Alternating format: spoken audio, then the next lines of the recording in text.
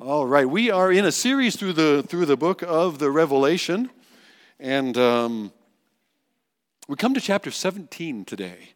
And chapter 17 is another one of those chapters that has a fantastical vision and terrible beasts, and it's hard for us to make sense of it. It's actually not difficult at all for the first century recipients of this book to make sense of it. There are some images here, some that we've already talked about, some that we'll speak more clearly and specifically to this morning, but we're trying to bridge a 2,000-year historical gap that John and those churches that he is writing to, they don't have that same gap. And there's images here that they're used to, they're very accustomed to, that are used in a very powerful and graphic way. So some of the language, I'm actually kind of glad that a lot of the kids are out of the room. I'm not going to get graphic with it, but there are concepts here that maybe you would want to continue to explain to your children later on after we finish today. So that's good. Thank the Lord for the timing of kids choir. If you're visiting this morning, and I'm looking around, and there's a lot of folks here, and so if we haven't met yet, I'm Bob Carlson. It's my privilege to be the pastor here at Brush Prairie, and I'd love for you take that communication card that you received with the bulletin, and fill that out or put some contact information on that we could follow up and get a chance to connect. And I would look forward to doing that, and maybe filling in some gaps, telling you more about who we are as a church, and we could also find out how can we best serve you. So as we open our Bibles to the book of the Revelation in chapter 17, I encourage you to, if you didn't bring a Bible this morning, grab the church Bible there in front of you, and you'll find some notes on the back of the bulletin. I think we're on about page 1037 or 38, somewhere in there. If you're using the church Bible, if you're using your own Bible, I have no idea what page we're on. But go to the back and move inward a little bit until you find the book of Revelation in chapter 17. I've entitled this chapter, The End of the World Religion. You could take that a couple different ways, couldn't you? Am I talking about the kind of religion that will be at the end of the world? Well, actually, yes, I will be. Am I talking about the end of world religion as it has been? Yes. We're actually going to talk about the root and the fruit of world religions, and how do you know, as I talked a little bit with the kids, how do you know what's the difference between biblical faith? Is there a faith in the one true God that is actually uniquely different from all other religions that we've known through history? I think there's some essential differences, and I think the Bible is actually kind of clear in describing them. And that's one of the things I want to do this morning. We're actually going to do that through a very, easily confused chapter in the book of Revelation. The book of Revelation is not necessarily your go-to place to find a clear statement of something anyway, is it? And that's because of those images. But there's images here that I think once we talk about those images and connect those back to how our first century audience would have seen them, even how an Old Testament audience would have seen them, it's going to come together for us. So let's jump in and do that. I'll read the first 6 verses, and that should be a big enough bite for us to start with. Revelation chapter 17, from verse 1. Now, I should also say before we go that we have just finished in the last chapter talking about the final series of judgments, ending with a cataclysmic judgment of 100-pound hailstones and these massive earthquakes that are moving mountains. And in the midst of those earthquakes, that aligns with the prophetic descriptions of the return of the Lord, where he then does battle with the Antichrist and his armies, and they are quickly defeated, and then it is fully realized the kingdoms of this world have become the kingdom of our God and of his Christ, and he comes as King of Kings and Lord of Lords. And yet, after that final bowl judgment, which is the next thing, in the midst of that earthquake, then the glory of Jesus is coming, and we'll be looking up to that in chapter 19. But there's these 2 chapters, again a pause, an interlude. What are the implications of God's judgment of humanity's rebellion in and on the earth? And the implications of that, both spiritually and materially, are talked about in chapter 17 and chapter 18. So we're going to look at the spiritual, the religious, if you will, implications. Because when God judges the world and humanity's rebellion in the world, one of the aspects of that is humanity's false devotions, their counterfeit confidences, all the other things they have trusted in and served instead of the true and living God. And we've seen that played out through the descriptions of the end times in that particular tribulation period. We've seen how yet they would not turn. Or at times, in the midst of judgment, there were some who did call out for mercy. There are those who are saved, and the witness continues through the tribulation period up until this end. And in this end, at the end of the bowl judgments, now the time for God's judgment has come. The King is coming. And we're going to see then what are the implications of that for all of the world's counterfeit confidences, their false idolatries that they have trusted in instead of the truth of God's gospel. Okay, with that in mind, chapter 17, verse 1. Then one of the seven angels who had the seven bowls came and said to me, John, come, I will show you the judgment of the great prostitute, who is seated on many waters, with whom the kings of the earth have committed sexual immorality, and with the wine of whose sexual immorality the dwellers on earth have become drunk. And he carried me away in the spirit into a wilderness. And I saw a woman sitting on a scarlet beast that was full of blasphemous names, names contrary to the nature and character of God.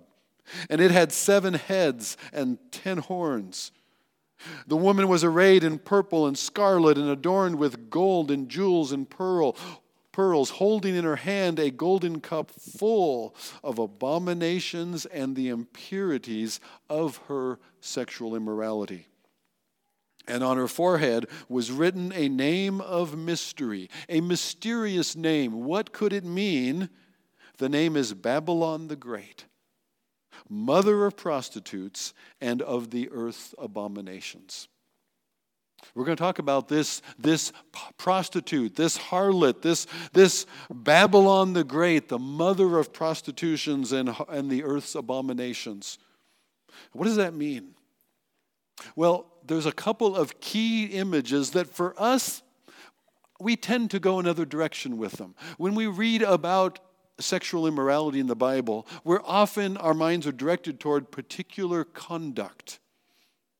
Conduct that was too common in the first century culture and also is common today. But immorality, unfaithfulness, harlotry in the Old Testament is an image that is used, and the abominations of it. Those are key words, especially when it's coupled with abominations and blasphemous names. Those are key words for how God addresses the idolatries, the false religions, the religions of all the peoples of the earth other than Israel, and their devotion and their worship of the one true God. It's such a common Old Testament image that would immediately rise to the surface. It would be much clearer than this beast, whom we've already seen identified in Revelation chapter 13, with the seven heads referring to 7 empires that have gone through through world history, and one of those kings or kingdoms or empires is currently the 6th one, and one is yet to come at the end of time, the Antichrist empire during the tribulation. We've seen that beast before, and yet those beasts of world empires are especially unfolded in the book of Daniel. But this notion of harlotry, prostitution in idolatry, and the abominations of the earth's various religions, alternative spiritualities, counterfeit confidences, That runs all the way through the Old Testament. This is the idolatries that Israel was specifically warned against. The same language is used, warned against concerning the religions and the practices of the people in the land in which God is giving them. It's talked about in Leviticus and in Deuteronomy. Israel is enticed, and beginning with Solomon, they participate in these idolatries and abominations and unfaithfulness of the nations around them. You see that all through the book of 1st and 2nd Kings, 1st and 2nd Chronicles. The prophets confront this idolatry that Israel dabbles in and participates in, this compromise of their true faith, and a joining in with the false religions of the nations around them. It's confronted by the prophets like Isaiah and Jeremiah, and it's confronted specifically in terms comparing participation in these things with the unfaithfulness and adultery of a prostitute. There's one chapter, or a series of chapters actually in the book of Hosea where the prophet does this masterfully. God sets him up. God tells Hosea, the prophet of God, to marry a woman who is going to be unfaithful to him. She is going to prostitute herself to other men. In fact, in that first chapter, she ends up bearing children. And it's unclear to us as we read the chapter, whose children are these? Except the end of the chapter, the final child that is born is held up in the naming ceremony where the prophet names the child, not mine, basically.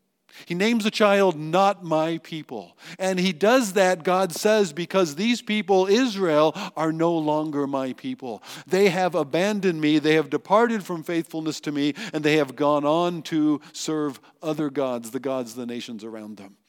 And chapter 2 of Hosea then describes that, and God calls them out for their unfaithfulness, for their breaking of the unique covenant that he had with them, which is mirrored in a marriage covenant. Then in chapter 3, there's a restoration. That God tells his prophet to take again this woman and to receive her back to himself and to set her apart away from all of those things that she had given herself to before, and to set her apart and to declare that she will be uniquely and only his. Because that is what Hosea is telling that God is going to do for Israel. This people whom he chose all the way back with Abraham to be his unique people on the earth, through whom his redemption, his Savior would come, through whom all the nations of the earth would be blessed. And yet they were unfaithful to him. They were unfaithful in that calling and chosen privilege that God had given them. And yet God will restore them to himself. God will finish what he started, even with Israel. And we're seeing that work its way through this book of the Revelation as well. But the imagery of an unfaithful woman who gives herself through to unfaithfulness through history, that is an image of idolatry, and we catch it in her name. Her name is Babel or Babylon. Now, when you read in the book of Revelation, her name is Babylon the Great, the mother of, the source of prostitutes and the earth's abomination. And I saw the woman drunk with blood of the saints. She is in opposition to the true followers of God and of his Christ. She is, in verse 18, that woman that you saw is the great city that has dominion over the kings of the earth. Now, who is this woman, Babylon? There have been a lot of suggestions through history. In fact, starting from the Reformation, the believing church became convinced early on that this was the Roman expression of the church, a false church that had joined in with the empire of its day and was compromised and unfaithful. Well, that was partly true, but it would not have been true at all during John's day. And it fits one of the empires, maybe. It doesn't fit the seven. And yet this harlot has ridden and has been influential over and has had the devotion of kings from all of these empires through history. And she's identified as Babel or Babylon. You see, Babel is the Hebrew word, and Babel is a Hebrew wordplay we'll turn to in Genesis chapter 11. Babel is a wordplay on Baalel, one letter change from B to L in English, that changes the word from the name Babel to the word confusion, because in Babel, God confused the languages. We're going to go there, Genesis chapter 11. All through the Old Testament, that place, that location, that city, and the empire that grows out of it are called in Hebrew Babel. But in the Greek version of the Old Testament that comes along, the Septuagint, the Hebrew word is translated over into Greek words and it becomes Babylon or Babylon.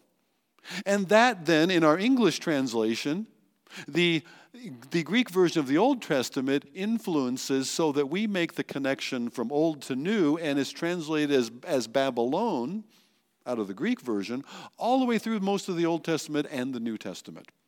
So Babel and Babylon are the same Hebrew or Greek versions of the same name, the same place.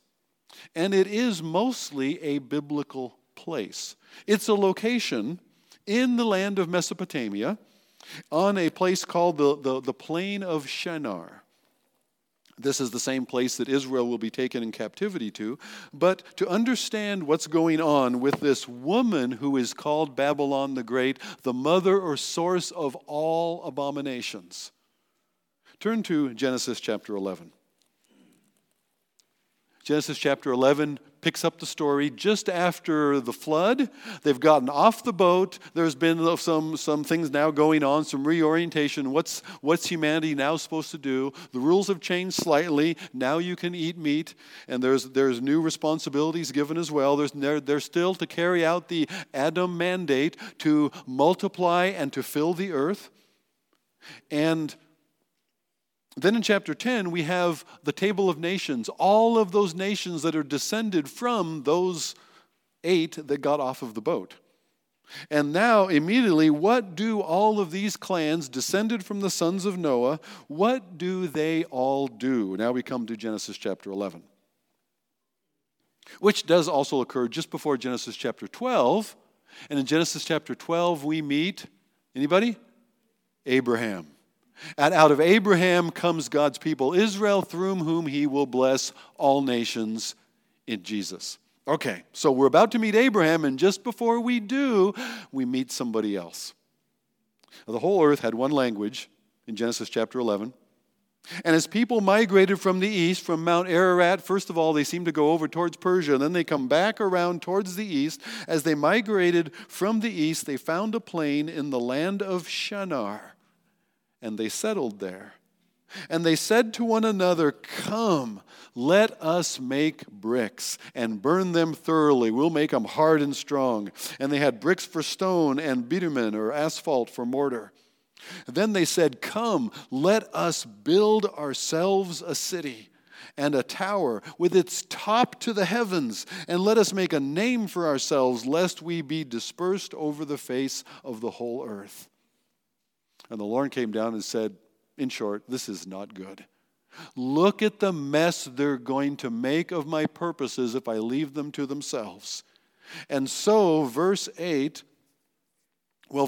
come, nothing they propose is going to be impossible for them. Come, let us go down, and there confuse, Balel, their language, so that they may not understand one another's speech. So the Lord dispersed them from there over the face of all the earth. That's God's will. And they left off building the city, which was their will. Therefore its name is called Babel, because there the Lord confused the languages of all the earth. And from there the Lord dispersed them over the face of all the earth. And what is new to John, what is amazing to John in Revelation chapter 17, when John is introduced to this woman and he sees her and he marvels. The end of verse 6, when I saw her, this harlot, adulterous woman, I marveled greatly. This woman who through history has ridden the world empires. He's like, oh, wow. It's kind of like John puts a bigger picture together here in his own mind, because he knows He knows what the harlotries of the abominations are. That's the same word that's used in the abomination of desolation that occurs when the Antichrist sets up a statue of himself in the midst of the tribulation, for instance. He knows what the abominations, the idolatries, the harlotries of the Old Testament, he knows what all that would be. That's the false religions of the world. And now it's all been connected together. There's one spirit of the age, perhaps I could say, that has been a common theme through all of the counterfeit confidences, all of the religions of man, all through time and through every world empire. And they are this: come, let us build. Come, let us do. Come, let us accomplish. Come, let us work our way up toward God in the heavens.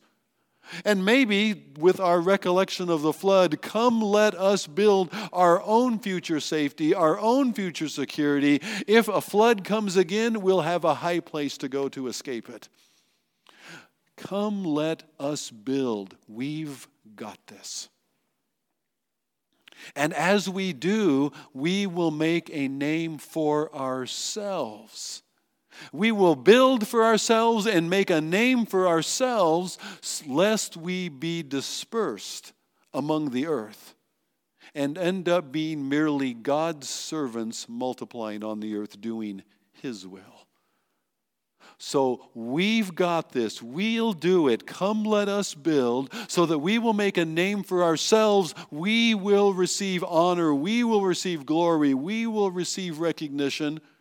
We will make a name for ourselves rather than giving glory to the name of the one true and living God. It is the assertion that humanity can do for itself, and thereby, because it does for itself, it receives the glory for what it has accomplished in asserting humanity's will over God's will. Lest we be dispersed, God says they will be dispersed. Those three pieces, they're bad enough in Genesis 11, but those are the three that are common. Pulling off the mask, those are the three that are common through the world religions down through history, even to today. We will do what we need to do. We can do this. We've got this. Where biblical faith in Christ says we cannot do, it says Jesus must do for us His death in my place, because I cannot do enough. We are saved by faith in Christ, not of our own works, lest anyone should boast. Make a name for ourselves, have the recognition to ourselves. You see, because He has done for us what we cannot do, there is no glory that we receive. Rather, the glory goes to God instead of to us. But in every other religion, there are men who make themselves holy and are even then looked up to others as more holier people, whether men or women. And they have standing as a result of that. And there is this pattern in our own religion. We will determine what's right and wrong. We'll have our own set of rules that are contrary, different to what God's purposes for humanity are. But especially, who has done the saving and who gets the glory? That's the issue. And notice that mindset, that theme of human religion, it is this woman that rides all of the empires. All of the kings participate with her, and they're caught up with her.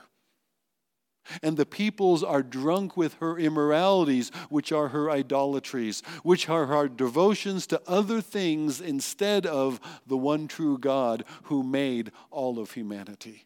The one true God, the only God that humanity owes any allegiance to. Everything else are pretenders. There are spiritualities out there, but they are false rather than true. And the mask is pulled off here for John. And I think the amazing thing, the marveling thing for him is to see this connection. That there's an overarching idolatry that runs through it all. That has been in cahoots with the empires, but is bigger than the empires.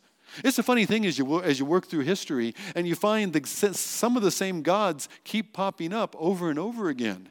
It's a new people, it's a new empire, and it's old gods. Some, when they're kind of inherited from the Greeks to the Romans, they co-opt, they change names. Sometimes the same God is being worshipped in different parts with different names. But there's similarities that keep coming up all the way through.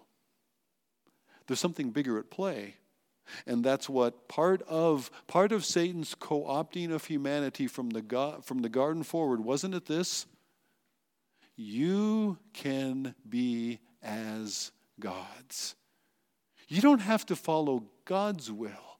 You can make your own determination about what you're going to do, and you yourself can be like God. That's Satan's own lie that he believes for himself, and then he passes along to humanity. And it continues to be practiced in one way or another, so that in each of these empires, there's part of that where the kings of the earth, the rulers of the empires along the way, they become confused about whose God actually maybe they are. And at the same time, however, the religion of the age is co-opted as a loyalty to the empire. So the religion of the age is tied into loyalty, and that's going on in the first century. All a Christian had to do in the first century, the end of the first century, to save their life in the midst of this persecution is to just offer the sacrifice to the empire, or rather to the emperor. Just offer a sacrifice in a temple of Rome to the cult of emperor worship in Rome, and you can believe whatever else you want to, we don't care. But just deny that Jesus is the Lord of all, because first comes Caesar. And if you will just bow to Caesar first, then you can do whatever you want and we don't care. It's ultimately, who is your first loyalty to? That's what's going on. And that's the pressure that is on John's churches. Two of our tests is we're understanding, what is Revelation talking about? The tests are, first of all, how do we understand these images biblically out of the Old Testament in which the New Testament is rooted? Secondly, how does this impact the churches of Revelation, those 7 churches that we were introduced to, and the pressures they are facing, because those pressures will parallel the pressures we are facing as well. And they're pressed to accommodate. They're pressed to buy into the Spirit all through the ages, to compromise just as Israel was tempted to compromise. Through history, people have said, well, that harlot, that unfaithful one, seems to be the church at different eras. She is unfaithful. And the answer is yes, but it's more than that. It can't just be the church. The church didn't reach all through history. Some would suggest, actually, this seems to be Israel. That God is showing John Israel's unfaithfulness, and that's why the church has emerged, because Israel was unfaithful all through history. But this is rooted in Babel even before we got to Abraham. It started back there, and it has been through every empire, and all along the way, Israel is a good example and warning to us that God's people will be tempted to compromise with the counterfeit spiritualities and confidences of the day. That was true in the first century. Come to Rome, we've got running water, we've got public toilets and baths. You will not only feel better, you will not only be wealthier, but you will smell better. Please come to Rome. Live our way. Follow our gods and confidences. And when the enticements no longer work, for some of these holdouts, that's when the pressure starts. And one empire after another, or one even smaller government, where we're not in the midst of an age of empires, and yet smaller governments do the same things. There's a loyalty press going on. And along the way, you and I will be pressed in terms of our confidence and faithfulness to the one true God, Who do we really trust? When John sees her, he marveled greatly. But the angel said, "Why do you marvel? I'll tell you the mystery of the woman and of the beast with 7 heads and 10 horns that carries her. The beast that you saw was and is not and is about to rise," the same beast we've seen before, empires of the world. And there's the Roman Empire as well. And then there's a gap, and then there's this last one that emerges in the midst of the tribulation period. And is about to rise from the bottomless pit and to go to destruction, and the dwellers on earth whose names have not been written in the book of life from the fountain of the world will marvel to see the beast. We saw that in chapter 13. Who can war against the beast? Here is somebody that can finally bring peace and stability to the world. And if we could just have peace and stability, wouldn't that be enough?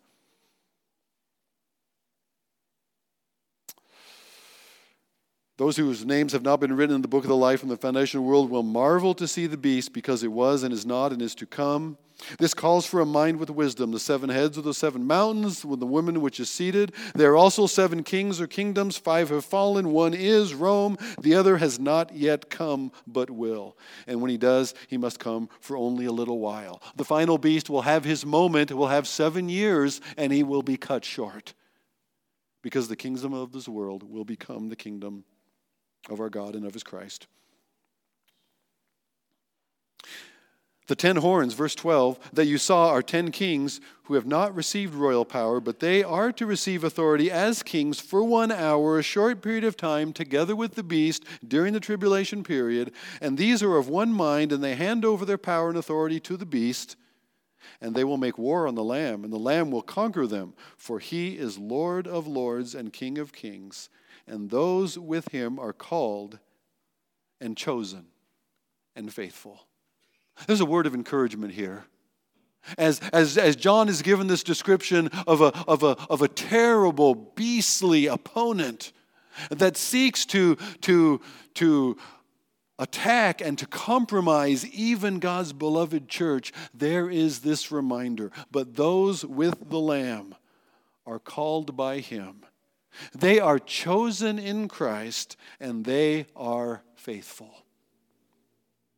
The angel said to me, "The waters that you saw where the prostitute is seated, they are peoples and multitude and nations and languages, all the peoples of the earth. The 10 horns and the beast, the kings and the beast, those allied with him, they will hate the prostitute. They will make her desolate and naked, devour her flesh, and burn her up with fire. For God has put it in their hearts to carry out his purpose of bringing an end to this all.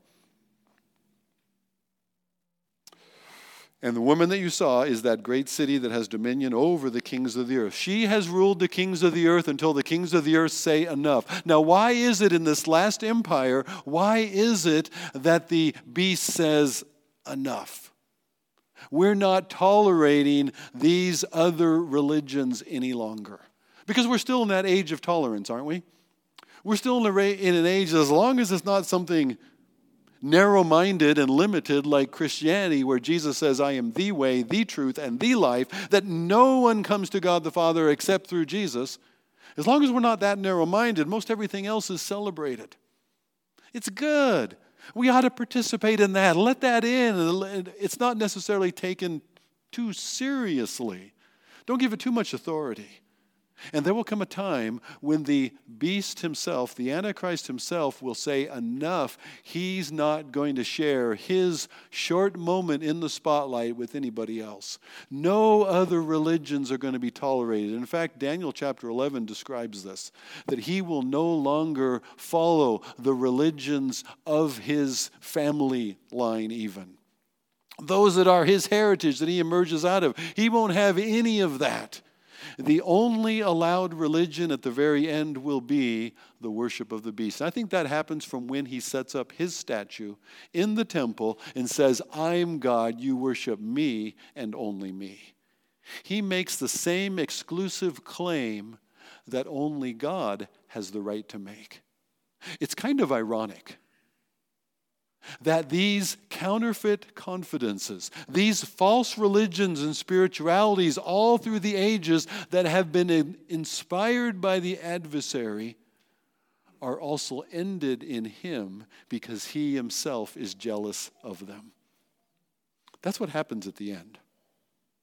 So even before Jesus comes in chapter 19 and destroys the beast and the Antichrist, even before then, Antichrist already has eliminated the other religions, the counterfeit confidences, because he himself is jealous of them. It's kind of ironic how he does that, and God's leading in doing so. God will bring an end to this world religion, and ultimately the battle will boil back down to what it was. This is Genesis chapter 3. The lie of the serpent against the truth of God and life with him. That's at the end what it will boil back down to. It won't be a whole smorgasbord of alternatives any longer. Now, what does that have to do with us? This great city, the woman that you saw, this great city that has dominion over the kings of the earth and continues to have influence, continues to exert pressure in the culture even of our day, as well as in John's day.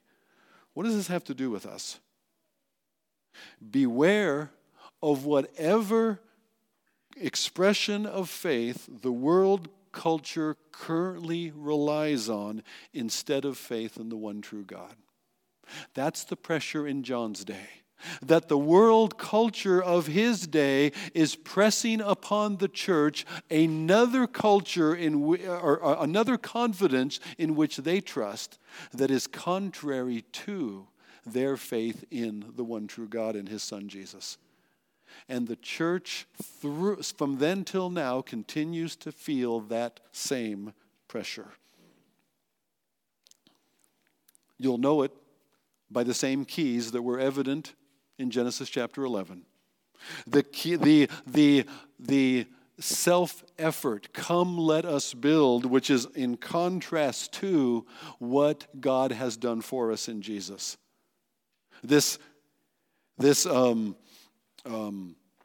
Let us make a name for ourselves, the exaltation of man or the exaltation of any other except God alone, and the ignoring of God's will and replacing that with other rules, other requirements. There's current expressions of this within our culture today. We're going to talk about that for a minute. But in the midst of these counterfeits, in the midst of counterfeit confidence, we need to keep our faith. We need to know what we believe. We need to know why we believe it, because they overcame, chapter 12, verse 11, a key verse in the book, they overcame by the blood of the Lamb and by the word of their testimony concerning him and what God has done that gives God glory. And they loved not their own lives even unto death. They would yield their will to God even if it cost them. We need to know the truth. I received an email this week that shared the results of a survey, a biannual and every other year survey that a couple of different ministries do concerning the state of theology in the evangelical church. And this was interesting. The results of that actually were put across as, this is very disturbing, this is discouraging. How could it have come to this? That the evangelical, those evangelical Christians who say we believe the Bible, our faith is in God's Son Jesus, we believe what God has said in his word, that Jesus is the only way to salvation, and yet here's how they answered the survey. 56% believe that God accepts the worship of all religions, including Christianity, Judaism, and Islam, Hinduism, etc. Nearly half believe that God learns and adapts to different circumstances. God is still trying to make his way and figure things out just like we are. 70% strongly believe that Jesus is the first and greatest being created by God. I'm not going to ask for a show of hands, I'm afraid to. That Jesus is the first and greatest being created by God. It's close, but Jesus is not created. He created all things, and apart from him is not anything created that was created. 70% agreed to that statement, which actually expresses a heresy long rejected by the church from the earliest centuries. 38% see Jesus as a great teacher, but not God. 38% not of the population, but of evangelicals in churches like ours. 60% say the Holy Spirit is a force, not a personal being. I call that Star Wars theology. But it's intriguing how the culture and its media influences how we think, which influences how we think about ourselves. It influences how we think about God. 27% think the Holy Spirit can tell me to do something which is expressly forbidden in God's Word. I would say to you that the Holy Spirit wrote the Bible. He doesn't contradict himself. If I think he does, I'm misunderstanding either the Word or the Spirit. 94% agree that the Bible has the authority to tell us what we must do. Good. Except when the Spirit contradicts it, apparently. 57% believe everyone sins a little, but most people are good by nature. 65% believe that we are born completely innocent.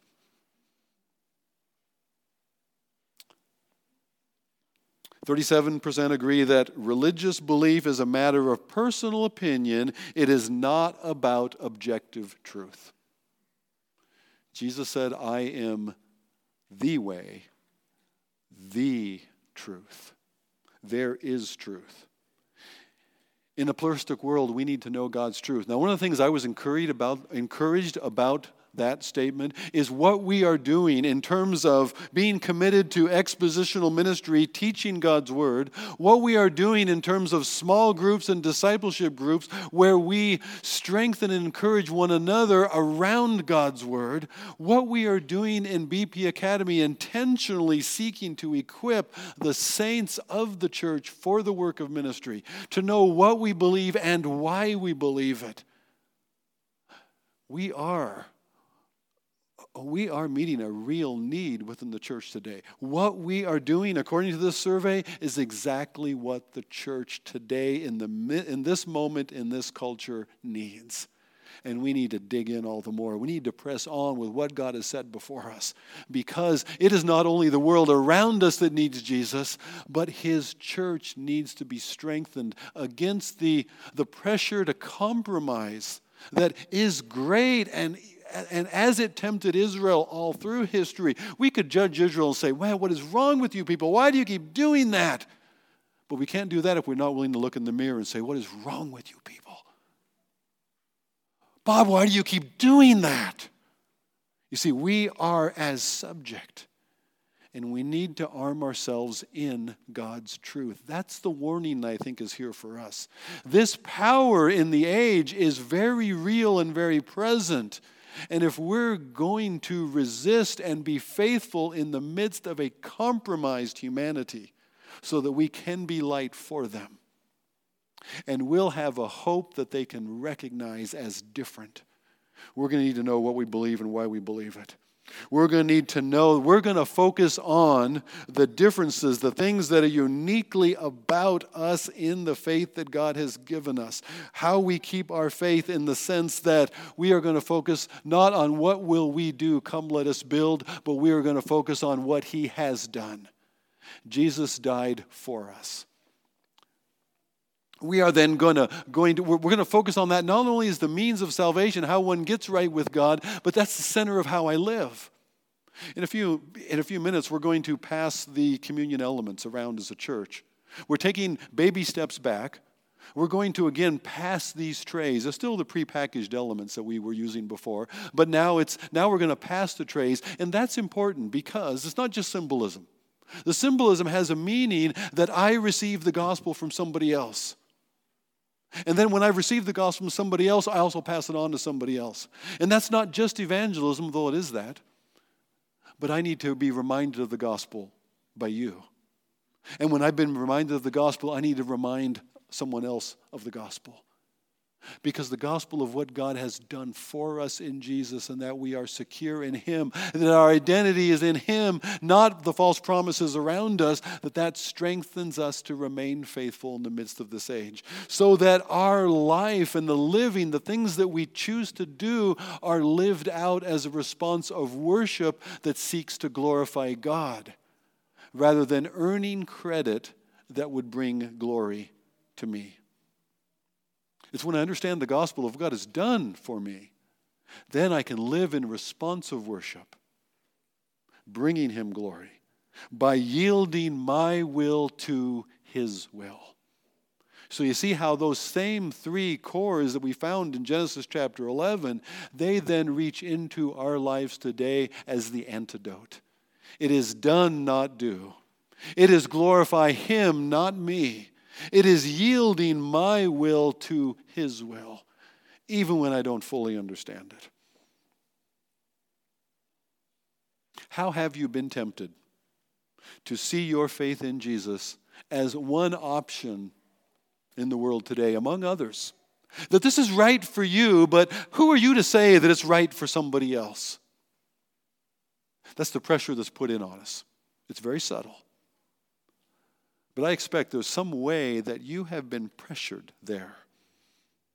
Where have you been tempted to come build for yourself? To build for yourself approval? To build for yourself security for an unknown future? To build for yourself acceptance that God would be pleased with you if only you do? Instead of trusting what God has done for you in Jesus. Because these pressures are upon us. And if the church is going to be God's faithful ones in a continuing age of idolatry, we need to remind ourselves of the gospel. And so as I invite the worship team to come forward, I'm going to invite those who are serving to come forward. We're going to receive these elements together. If you came in and you didn't see any of the gluten-free available on the back table, I think some more of those were put out. And we're going to pass these elements. We're going to have just some instrumental music to remind us to just be able to reflect. And as we pass these elements that remind us of the body of Jesus given for us in His death in my place, the blood of Jesus poured out for the forgiveness of our sins, as we pass these from one to another, it's to remind ourselves, to remind the one next to you that yes, the blood of Jesus cleanses us from all sin. Take some time in the midst of the passing of these elements. Take some time to bow your head, to give thanks if Jesus is your Savior. Maybe to confess if there's some other confidence that has recently gotten in the way. Or maybe if you're here among us this morning and you would say, you know, this is the first time that I get it. I see the difference. It's not about what I do to earn God's approval, but it's about what God did for me in Jesus, Him dying in my place, that's how I am accepted and forgiven by God. If that is your faith, that Jesus died for you in your place this morning, then this table becomes your table as we remember together Him. So we will serve one another. I'll even then serve those who are serving, so that as we serve one another, we're reminded of sharing the gospel with one another.